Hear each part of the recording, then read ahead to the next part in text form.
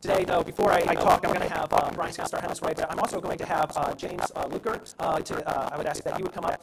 James is our newest member here at Living Hope, so I would love if you would give him a round of applause. I want to thank you, James. Just there, the bow, and I like it. So he's been a part. He's done the class and been a part of it. And we believe membership, being part of the family, God is huge, so that we can continue to help hold each other accountable, also come alongside each other and know how to help in all situations. So once again, thank you so much. Give it up once again. At this time, I'm going to have Brian come up and hopefully find a mic that works. And then, I'm just going to have you share a little bit from Camp Blast. I know where to start. Other than the song and the video, if you caught the bridge, and if you don't think about the words, you may misunderstand what's going on there. But in the bridge it says, "Hell lost another one," and last week hell lost a few. And what that means is somebody made a decision for Christ, and that's not going to, and hell's not going to be their eternal place. So that was the good part. Leading into camp, after last year, a lot of fear and anxiety with myself, with a lot of staff, we had like 70 kids that were there this year that were also there last year, and last year ended short in a tragedy. And on Thursday before camp was really rough. I had some text conversations with Doug. I had lunch with a really good friend. It was just one of those, I just didn't want to do anything. I wanted to put all the kids in a cabin and just stay there for the week. And I'd sent a prayer request out to all the staff, plus some others, and I knew there was hundreds throughout the region that were praying for a good week of camp. Each region was there in June and had a great week of camp with older kids. And almost within an hour after hitting send on an email, having lunch, having a text conversation with Doug, it just like melted away. It just was gone. And we could feel a veil over camp for a week. That there was a heaviness, but yet we just feel a veil over camp. And we knew people were praying. Had a good friend text me Tuesday night, and he says, I hope camp's off to a great start. I said, it is off to a great start. It was off to a great start last year this time too. And there's just a heaviness of that day. And we get to Wednesday, which was the day of the week that they had our accident. It ended up raining, and we ended up being in our cabins pretty much all afternoon, which we look back like, maybe that's where God wanted us at. Maybe He didn't want us at the waterfront that day. And it rained, and it couldn't be in the waterfront. So, great week of camp. Just great. It was probably one of the easiest weeks we've had in a really long time. We didn't put on that many Band-Aids. So it was just easy, even easy enough as you can see in the video. I got time to take a nap about every day. So, which my theory is, if I don't have time to do that during the week, then I did something wrong leading up to camp. That if you do it right, you should have downtime. So I can't express enough, and I told my mom yesterday, I said, there's one thing about the spiritual battles that take place during camps, and every year's a spiritual battle. And last year when we left, I said, well, Satan won this battle, but he's not going to win the war. And there are kids who got coming out last year. That accident deepened their faith. There's been probably a couple dozen kids get baptized coming out of that accident. So after all those good spiritual battles they won, but I also like to watch all the other battles they get won. The camper who doesn't want to be there or wants to go home, and they stick it out for the week because mom says, I'm not coming to get sick. And watching them, each day is a little better. Watching them working through the roughness, watching parents and kids work through being apart. They've not been apart. And just watching all those little battles get won too is just a huge encouragement to watch that happen. So I have people telling me, my youngest kid's 5, you got to stay. We want you there until that kid's through. That's like 7 years. I said, I'll commit to 1. It's been over 30 years that I've been involved as a family. Our kids have grown up there. It's different now. The kids aren't there all the time. But it's a huge victory in the week. Get done watching them come together, watching 70 plus adults who are from this year 10 different churches come together and work hard alongside each other. And that's why I told the lady on Friday, I do it because people like you. It's the good people that continue to volunteer and watch campers come back, be assistant counselors, watch them come back with their parents and be their assistant counselor. It's just that replication that's exciting. So we had a great week. Appreciate everybody's prayers, and see what next year brings. Awesome. Well, I don't want you to go yet because last week we were here and we gathered around and prayed for it. And I think something that we need to continue to focus on is praise. We need to praise God. Praise God for the blessings that He's given us this week. Praise God for the pictures that we saw. Praise God for, like what you talked about there, that people have experienced Christ, and maybe they've grown in different ways. Of, I can be away from my mom for more than a day. I can do this or whatever, but the main thing is the spiritual battle. So let's praise God together, and will you just close your eyes and let's pray. Heavenly Father, I just praise your name, and I thank you for what has happened in this past week. And what is amazing is through those hard times, that Thursday that was rough, thank you for showing up. Thank you for having people like a Doug and other people around that could continue to gather and pray and go to you as a source. Go to you to take things. And I thank you for showing up and consistently being who you are. And I thank you for all that has happened through this past week. And what is great is it's not done. It's still working in kids' lives. It's still working in adults' lives. And may those kids that walked home with you in their hearts, may they spread it like wildfire in their community, in their home. And may your glory, may your name always get the praise. Thank you once again. And thank you for Brian and Robin's heart to continue to be obedient to your calling, not theirs. We love and praise you in Jesus' name. Amen. Two things. Three things. As I came up on Wednesday. One of my favorite things is as I was walking down, I walked around just going to pray around the whole camp. One of the little kids was going up to the water slide. And he goes, "I'm going to destroy this water slide." I was like, that kid needs less sugar. Then the next one came by, and it was a taller kid, and he looked at me and he goes, "You look just like my dad." He had blonde hair, like nothing like the same. And I go, "I guess your dad looks really cool." He's like, "He is." And I was like, these are awkward conversations. It's pulling me all back to my high school days. And the third one is he was not lying. It poured on Wednesday. It was not just a light rain. It was pouring. But I'm glad everything went well in God's name. We're going to be in Philemon today. Okay, we're going to be in Philemon. We're going to be in the whole of the book. We're going to understand it all in 30 minutes. Okay, no, it seems short, it seems this, but it's very, very powerful, and I'm excited to go through it. A couple things to be thinking about as we go through reading this. The first one is forgiven and forgiver. What does that look like? What does that look like in our lives? Another thing is how do we look and how do we get away from sin? Like, we'll see that in Onesimus a little bit here as well. But we're going to just jump right into verse 1. It says this, Paul, prisoner of Christ Jesus, and Timothy, our brother, to Philemon, our dear friend and fellow worker, also Apphia, our sister, and Archippus, our fellow soldier, and to the church that meets in your home. Grace and peace to you, from God our Father and the Lord Jesus Christ. Okay, a little context here. Paul is in Rome right now, okay? Paul is under house arrest. He's under lock and key. He is in Rome writing this letter. Now, he's writing it to a man called Philemon, okay? That's where we get the title. Now, here's the cool thing. It's not just a man, Philemon. This is a brother. This is a brother in Christ. This is a friend that he's writing to. I know most of you have a friend that you're writing to and a brother in Christ. Now, most people believe Philemon lived in Colossus, which is really interesting. I love reading the scripture in a more of a chronological order, is that we look back, the Colossus letter, Colossians, which just what we talked about. So most people believe Philemon was there at this time. Now, also, many believe that Apphia that she is the wife. Okay, some have different beliefs, but many people believe that Apphia is the wife of Philemon. And then Archippus would be the son. Now, some of what we talked about in Sunday school, these are all hypotheticals. It could be, a mother-in-law, it could be or like a son-in-law or brother-in-law, it could be whatever. But this is most of my readings. I will say that even though through speculation, okay, it's probably a wife and probably the son. But the real reason that I like that they're called out is you're going to see there's a situation going on that needs to be fixed. If you've read, you know what's going to be coming. But if you haven't, there's going to be a situation between Philemon and another person. How many times in your life have you had a situation that there's been conflict in something, but it just doesn't hurt you two, it hurts other people around you? It's not just always a one-on-one. When you get in arguments, when you get into maybe sin or there's something that there's conflict, there's always collateral damage, right? If someone says something hurtful about me, which none of you have, you're all been loving and kind, but if someone says something, how do you not think that my wife is going to feel that as well? Do you not think my kids? Just as if something were to happen to you. So I like this process of being like, it's an impacted situation. It's an impact that all these people are being affected. This is a letter directed to one man and his family. What I always think about, too, is, and we talked about this in Sunday school a little bit, too, I wonder how many more letters Paul wrote individually. I've always wondered, that would be so cool if we could see more of those. What did he write? How did he write? Because this is a very personal. Let's continue to process this. The Western culture is a lot more one-on-one, and the Jewish culture was much more, hey, this is a house family church. The reason why I'm saying this right here is he's writing to a leader of a house church, okay? The church meets at a home, okay? So it's meeting at a home. It was probably part of a bigger church, the different parts, but they did not have buildings like this. They didn't. This was not part of the culture. They met in homes. They gathered. That's where they ate, and they talked, and they discussed, and they praised, and they prayed, and they did that, and that's how they continued to digest the Word of God together. So Paul is writing this letter. He's writing it to not just an individual. He's writing it to the individual, but also his family's affected and the church is affected.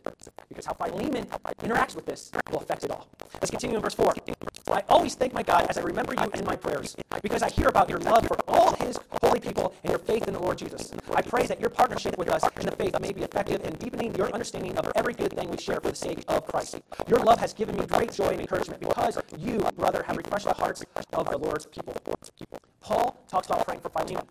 What a great example for that is. Paul this letter humanizes Paul a little bit because it's an individual letter about his prayer. Brad talked about down there how he was even in Sunday school, how he was challenged, like Paul's praying these prayers for people he has met and all the people he had met. They might not be long prayers, 20 minutes, but he's remembering and calling them out to God.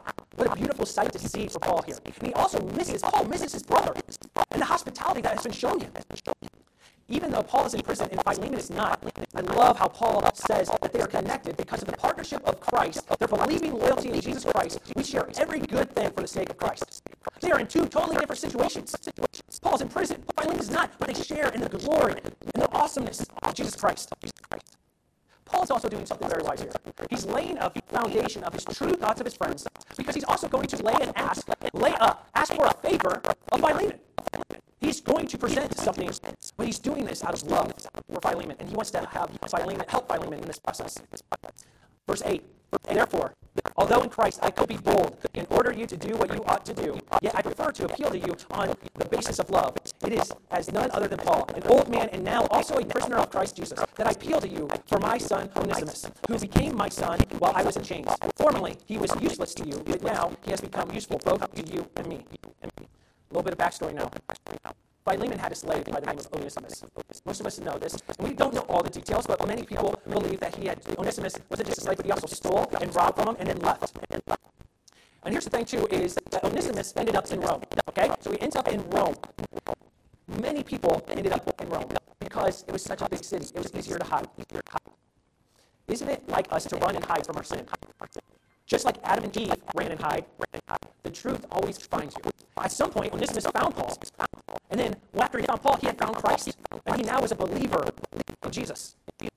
Now, as you see this, Onesimus couldn't stay with Paul, even though it might be best for him to stay with Paul. It might be best for him, but Onesimus has to make things right. Paul wants Onesimus to stay with him and to probably grow his wife, but Onesimus still was a slave to Philemon. So at this point, you have to look at the letter. I always try to imagine what is happening when Philemon gets the letter. Okay, there could be a couple things happening. What happens if Onesimus is one of the guys that hands him the letter?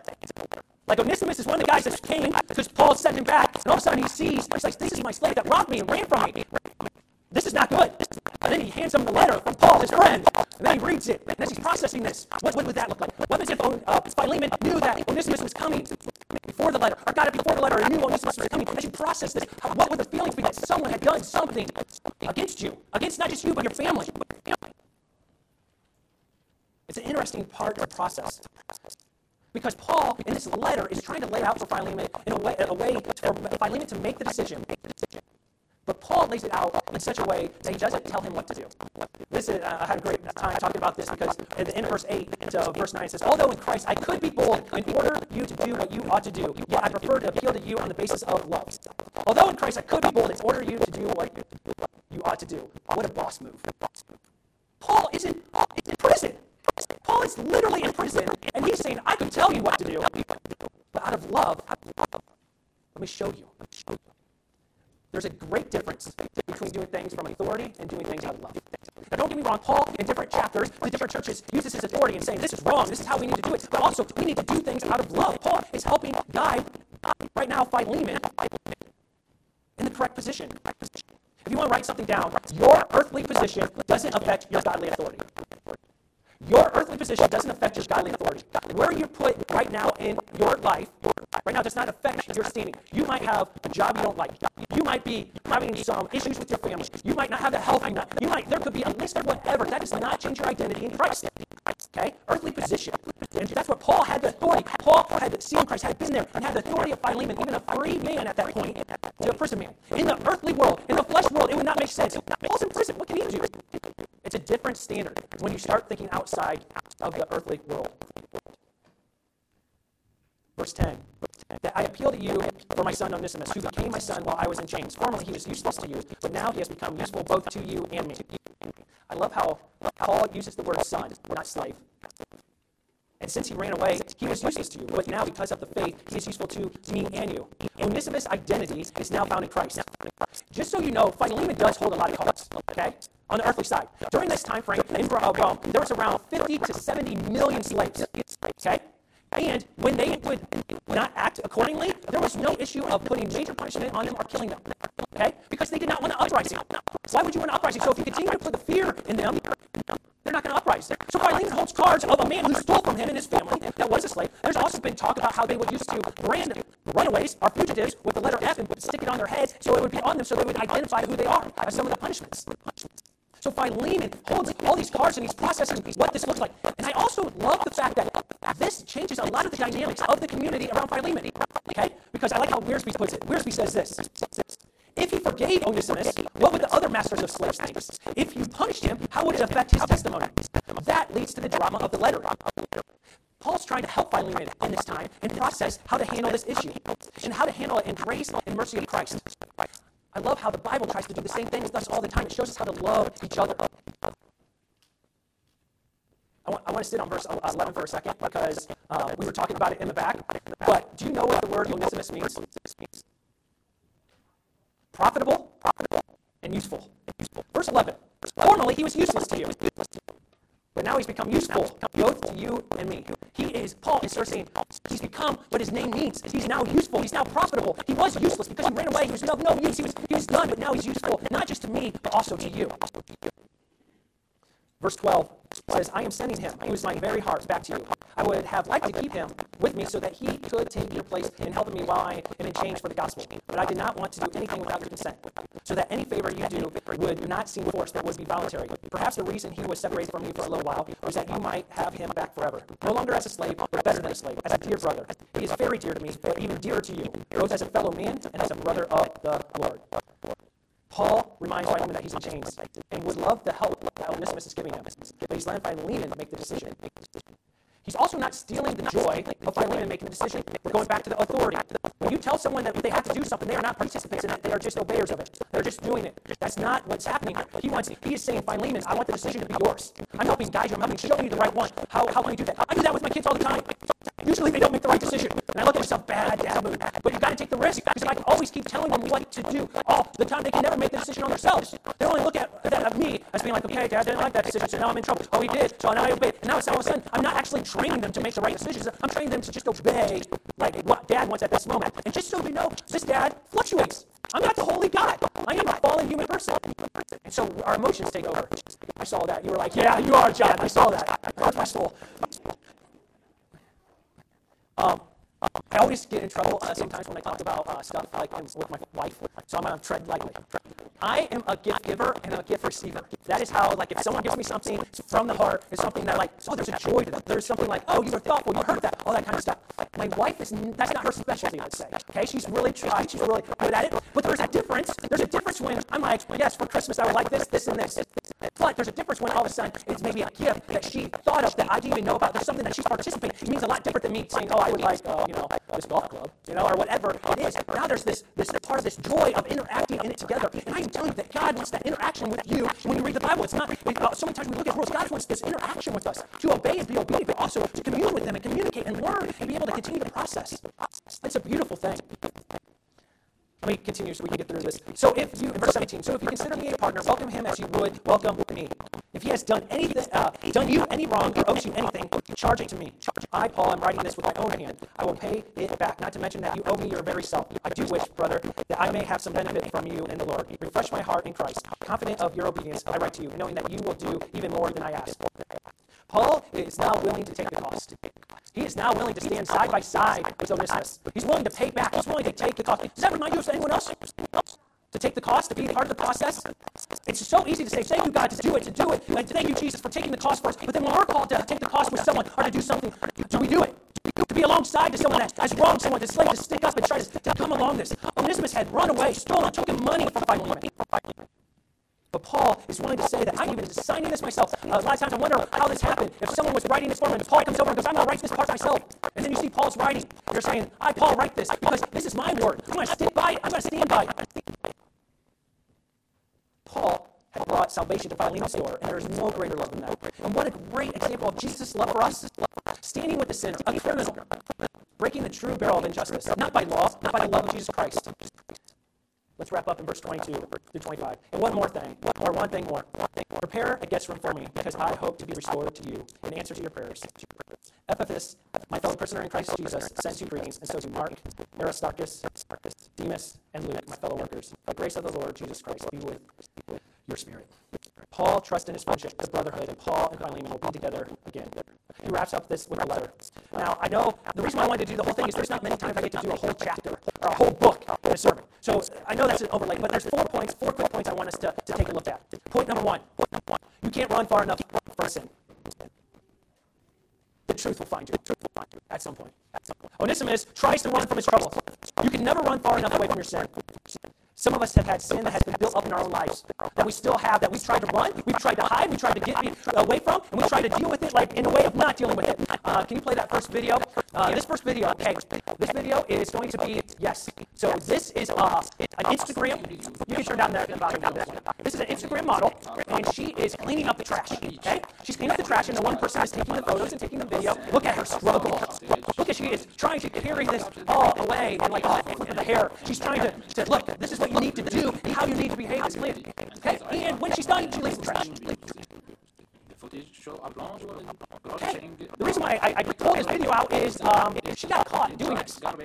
And there's been no response from her on that. She just keeps on going. There's been no forgiveness. There's been no repentance. There's been nothing. At all times, someone said you can't run far enough away. She got caught, and now she tries not to deal with it. I know it seems sort of silly that, hey, I did this, but how many times in our own lives, and I think this is a question, we tell people how to live, we do things, we're like, hey, you need to not do this, you need to not do this, and then when we get caught with our sin, we're like, you have an option to do it. Deal with the sin, repent and turn, or where I think many churches have messed up is we try hiding it and not dealing with it, and then all of a sudden it's like, no, we'll just bypass it. No, then what we actually do is say, Christ's forgiveness for us is not enough. It's not good enough. No, all of us have sinned and fall short of the glory of God. And here's the shocker, I will sin again. I don't want to, I will pursue God, that is my pursuit, but I am telling you I'm a fallen person. And I need to be obedient to what God has and be able to repent, and be able to repent to maybe that person. You can't run far enough away. What have you ran away from? What haven't you dealt with? What are you hiding? And if something is popping in your mind right now and in your heart, that's the Holy Spirit telling you to deal with it. So you can be done with the sin and not have to run anymore. Because Jesus Christ is taking care of it. Number 2, I'm glad we have a Christ that forgives. But I want to talk about Christian forgiveness. There are times when Christian forgiveness doesn't always make sense. Whereas some people say they're sorry to be presentable and nice, but they don't really mean it. But all of us have been hurt in some way. We can all think of someone that has hurt us, that has undercut us, that has judged us, that has not loved us, that has said something wrong about us. We can all look back at being hurt. You want to know, when I was in college, I was extremely hurt by a church family. A church in my world really hurt us.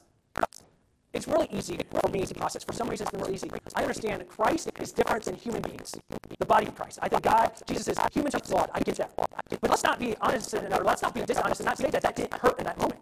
Let's not say that there's been people that have said things about you or me or whatever. It hurts. But in such a way, Christian forgiveness is not that of forgetting the situation, but it's that of dealing with the situation properly and handling it. It's the sense of actually doing Matthew 18. It's the pulling someone alongside and saying, hey, I can't do this. Someone's hurt me, and I need to make sure this is mended and this is right. This is done right. And if it's not work with 2, then I'm going to pull some more people along, and I'm going to pull the church in, because the relationships need to be right. And I care about that.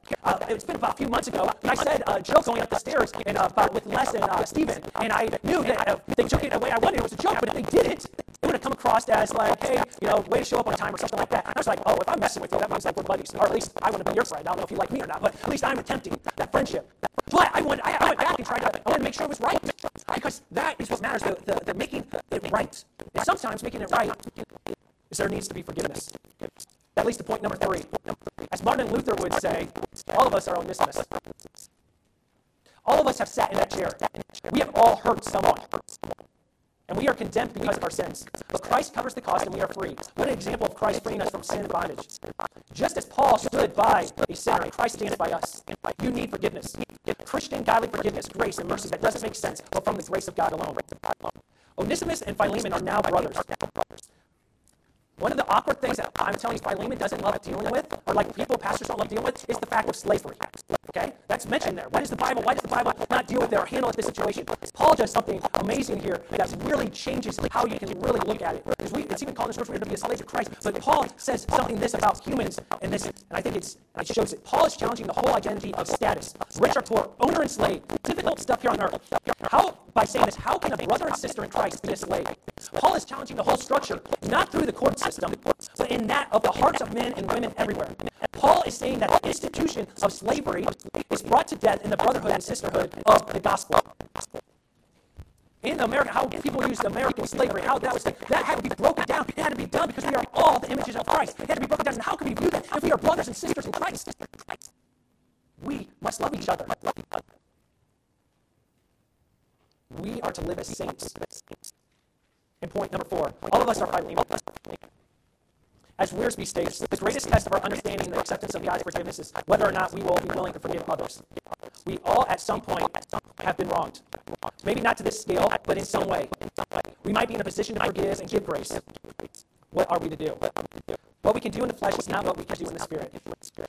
I don't know where many of you are today, and I don't know where the Holy Spirit has been challenging you on this, but I think some of us are in the position of Onesimus, and some of us are in the position of Philemon. Some of you have been hurt, and some of you have hurt some other people. We're going to play this video of a guy, he's a 54-year-old, his name is Harry Ridgway. He was a mass murderer. And this was a trial in 2003, and this is the response. So he was convicted of 48, he killed 48 women, he was convicted, and each person's family member got to go up there and talk. Okay? And there's going to be different responses of how this happens. And you're going to see, basically, Gary, and then you're going to see other people's responses, and then at the end you're going to see one guy's final talk. I'd like you guys to watch this video. Neither could the angry relatives of his victims, who were invited to speak in court when Ridgway was sentenced to life without parole on December 18, 2003. You have said your memory when it comes to all of the women you took was gone. Our memory is not. In your words, you said that they didn't mean anything to you, but she meant everything to us. She was a mother, she was a wife, she was a sister, and we miss her. Gary Ridgway sat there stone-faced as his relatives stabbed him and mocked him.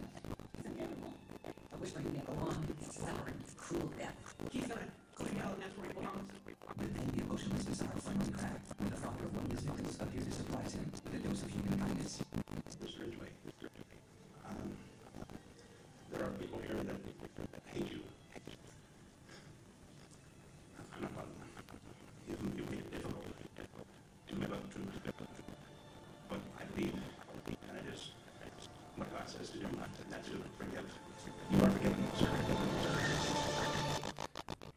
Just the process to lose someone and to forgive. I don't know how that whole situation played out, but it gives you an example. I think so many times we look at ourselves and we're like, oh, I'm good enough, I'm going to get it. But we sit in that place. But we need a lawyer, and his name used to be Jesus Christ, and he represents and he forgives us. And we, because of that, we need to represent that to other people. We need to forgive. We need to forgive other people. And maybe if we're in a position where we've wronged someone, we need to go to them and say, will you forgive me? That's a dangerous place to be too, because now you are vulnerable. You are open, and humans and people in the flesh do not like to be open and vulnerable. We want to protect ourselves. So Christ does not want for that. Actually, to be healed, we might need to be able to do that. We're going to worship through a couple songs, but I want you guys to process as you guys are singing. Where are you at with that? I want you to deal with forgiveness of others, forgiveness of how you might too be forgiven. Let's sing.